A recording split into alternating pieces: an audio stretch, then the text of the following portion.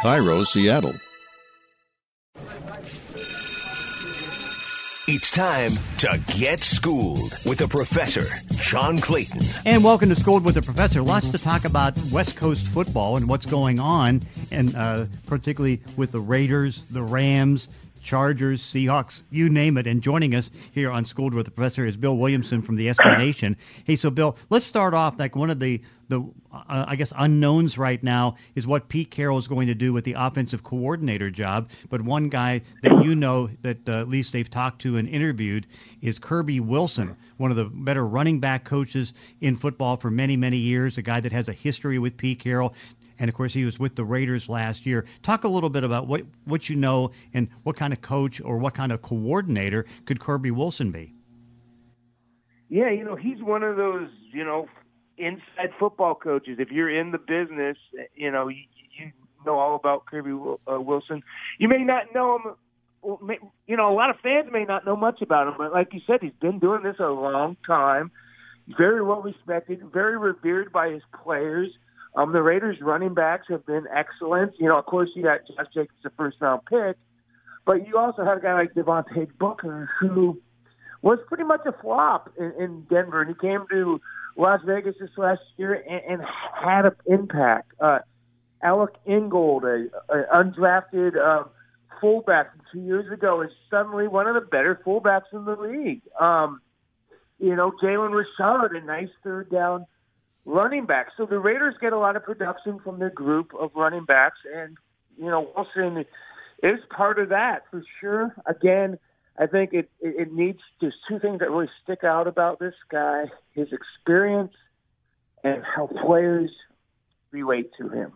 Players love him. So that's two huge things. That's two huge selling points. I think the Seahawks search has been interesting. We've heard a lot of high-profile, just-got-fired head coaches, and then there's been some kind of under-the-radar guys like Kirby. Yeah, no doubt.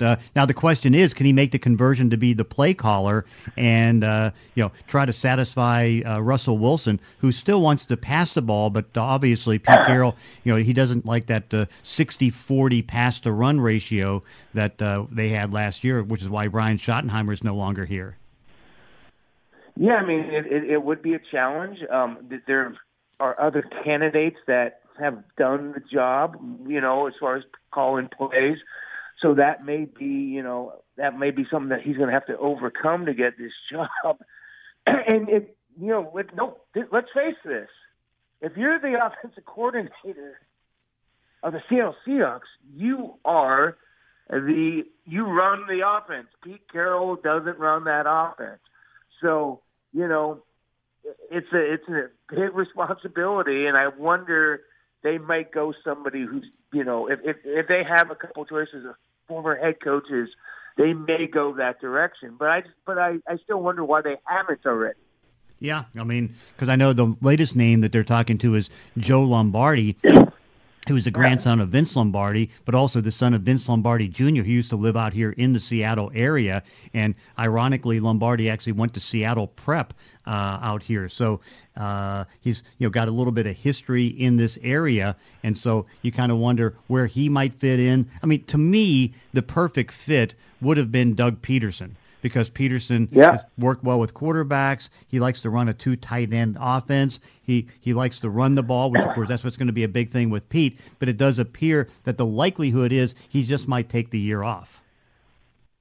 Yeah, and you wonder if he turned that job down.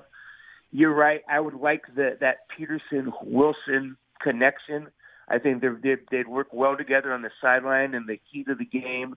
And when I saw his name, I was pretty impressed. Anthony Lynn's been connected to that job. I think Anthony Lynn may be one of those guys who's a better coordinator than a head coach. He struggled in clock management a lot this year, and I think that's why he got fired. I mean, this is a team that won their last 4 games, and the head coach got fired.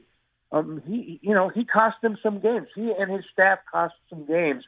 So he may be better served as an offensive coordinator. So I think if you got him, that's the experience and that you may be interested in as well.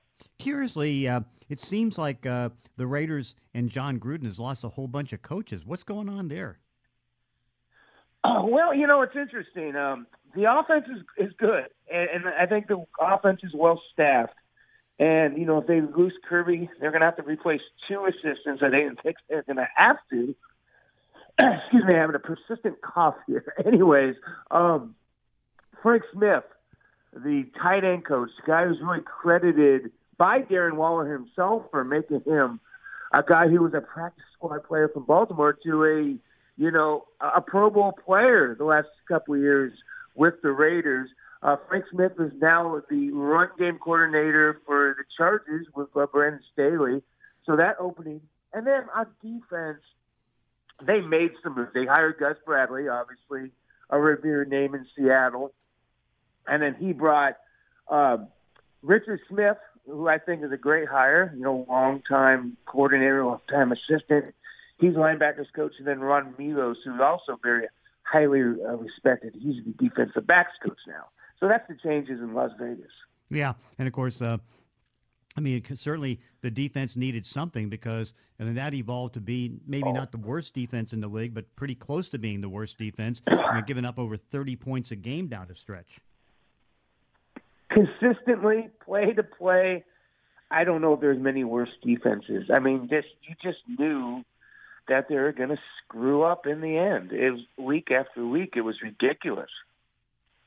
Yeah, and of course that's why changes had to be made. Of course, a lot of changes are being made with the Rams. Brandon Staley. I was kind of surprised. It was pretty much a vote between Brian Daboll of the Buffalo Bills and Brandon Staley of the Rams, the defensive coordinator, for who should be the assistant coach of the year. Daboll was able to win it, but Staley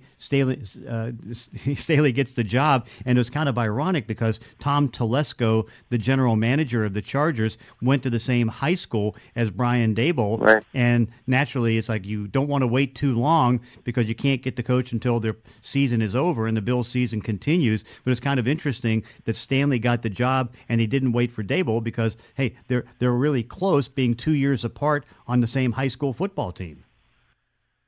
Yeah, I kind of liked when I saw, and maybe this is unfair of me, when I saw that connection that they went to high school together in Buffalo, I'm like, kind of lazy, it's a cool story, but I like the fact that he went with the other guy, and the other guy is super young. This guy is 4 years removed from coaching at John Carroll, a Division III, and now he's an NFL head coach. His players with the Rams raved about him. They called him a genius. 2 players, and Jalen Ramsey was one of them, called this guy a genius. And you know what? He took a defense that was coached by, the great Wade Phillips that sagged a little bit in 2019. And he just, this is the number 1 ranked defense in the league this year. Of course, you have a Hall of Famer in Aaron Donald, and Ramsey may get there someday himself. You have 2 elite players, so that certainly helps. But you know what? The Chargers have some really good defensive players. I think the Chargers are a sleeping giant. I think the Chargers have been a sleeping giant for years. I think that was the best job available. So it's really pretty cool that Brandon Staley landed there. You got the quarterback. You got the quarterback. You got a beautiful new stadium. I don't care that they're the second fiddle there. They still play there. And you're in the L.A. market. I think that was a tremendous job. I think that's why we talked about Anthony Lynn a few minutes ago that, despite winning his last 4 games, I think that's one of the reasons why they made that switch, because they knew they can get an upgrade. So if Brandon Staley, genius as a defensive coach, is going to translate in this next at the highest chair, the Chargers are going to be something because, again, they have a quarterback who is a franchise quarterback, and I feel comfortable saying that already about Justin Herbert. Yeah, I did think the Chargers was the best job available of the 7 because You get Herbert. You still have 3 more years where he's under his rookie contract. Herbert Right. looks absolutely great. I'm sure he's going to win Rookie of the Year. And you're right about the fact that they've got some good players on defense, some good players on offense, and it just underachieved for the last 2 years after having 12 wins a couple years ago. Yeah, 12 wins. The Chargers get hurt like no other team in sports. It's unbelievable. I cover them a long time. We're at ESPN, John, and this been a trend for years and years and years. At some point, they're going to have some good luck. At one of these years, we're going to be like, wow, the Chargers just went to the Super Bowl. It's going to come together for them. And, I think you look at the AFC West with, Patrick Mahomes, who I'm the biggest Patrick Mahomes honk there is. I think it's a treat to watch that guy play, and I'm excited to be able to do it for the next 12 years. And then you get this kid with the Chargers in LA. I mean, that's pretty good stuff we're going to see in this division.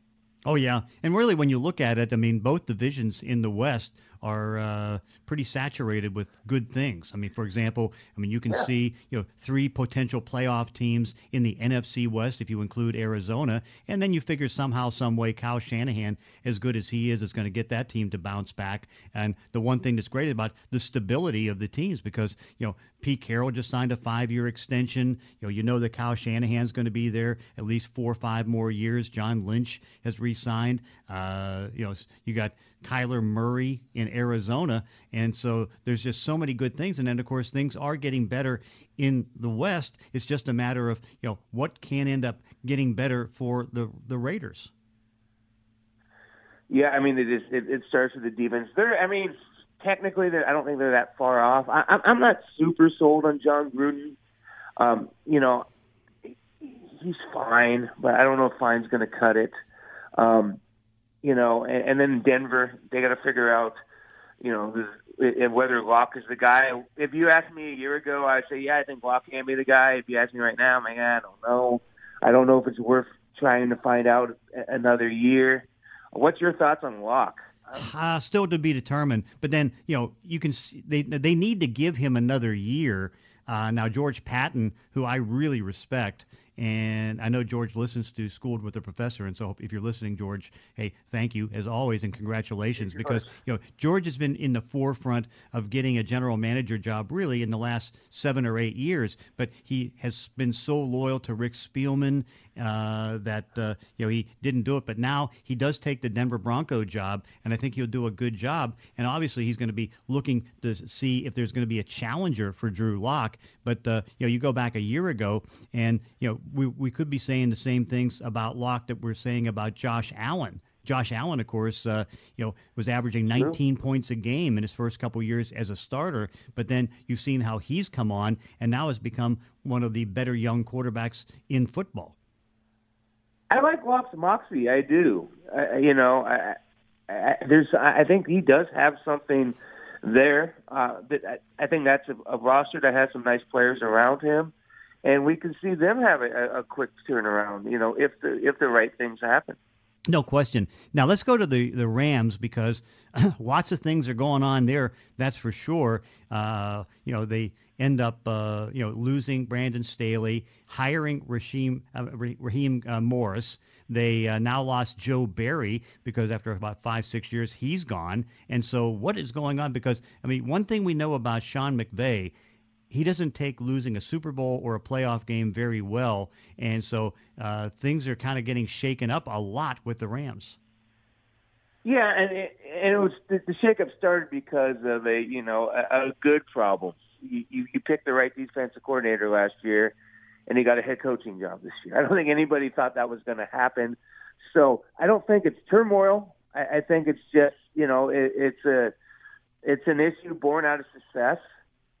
So that's a good thing. I think Joe Barry, and I don't know, this is just speculation on my part. I think Joe Barry may have left because he didn't get the defensive coordinator job. I think, he was a guy that was a candidate in Las Vegas before Bradley got it. So he seemed like a natural. He didn't get it. I don't know what's going on there. Raheem Morris is a guy that has some looks at head coaching jobs. I think he's a quality coach. I think he did a nice job as the interim in Atlanta after Dan Quinn got fired early in the season. So, I mean, Raheem Morris, this wasn't just a 2 or 3 game thing. I think it was like 11 games. And he has head coaching experience. I think Sean McVay has a pretty nice track record of hiring defensive coordinators.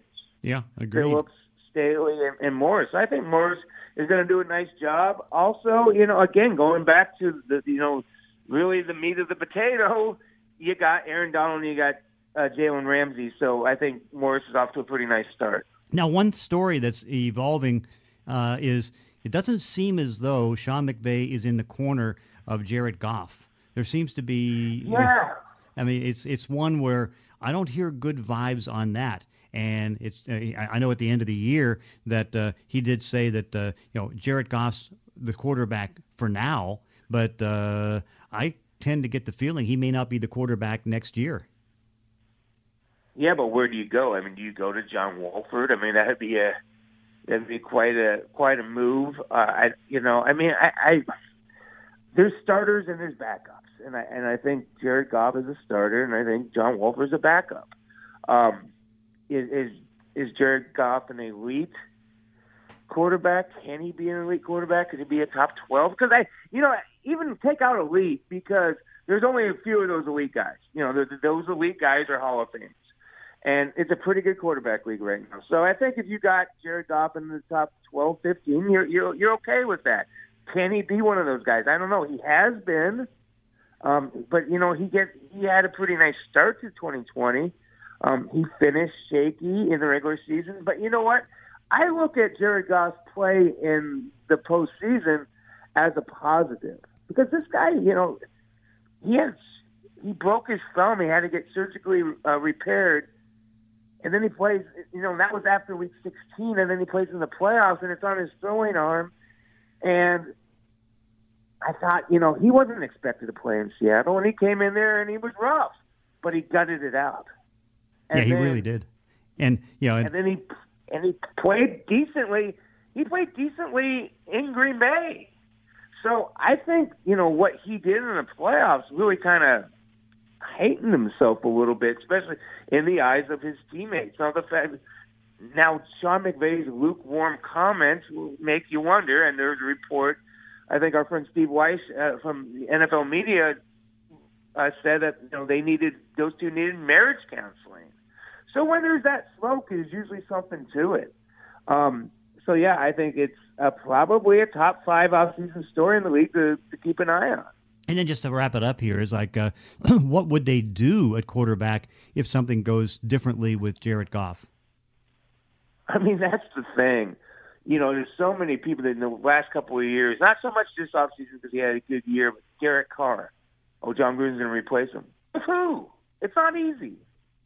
And again, if Derek Carr is a top 18 guy, that's not good enough. But, I mean, how do you get better all of a sudden? The Rams aren't going to go get Deshaun Watson. The Rams don't have any cap room. The Rams don't have any draft picks because, they traded Ramsey.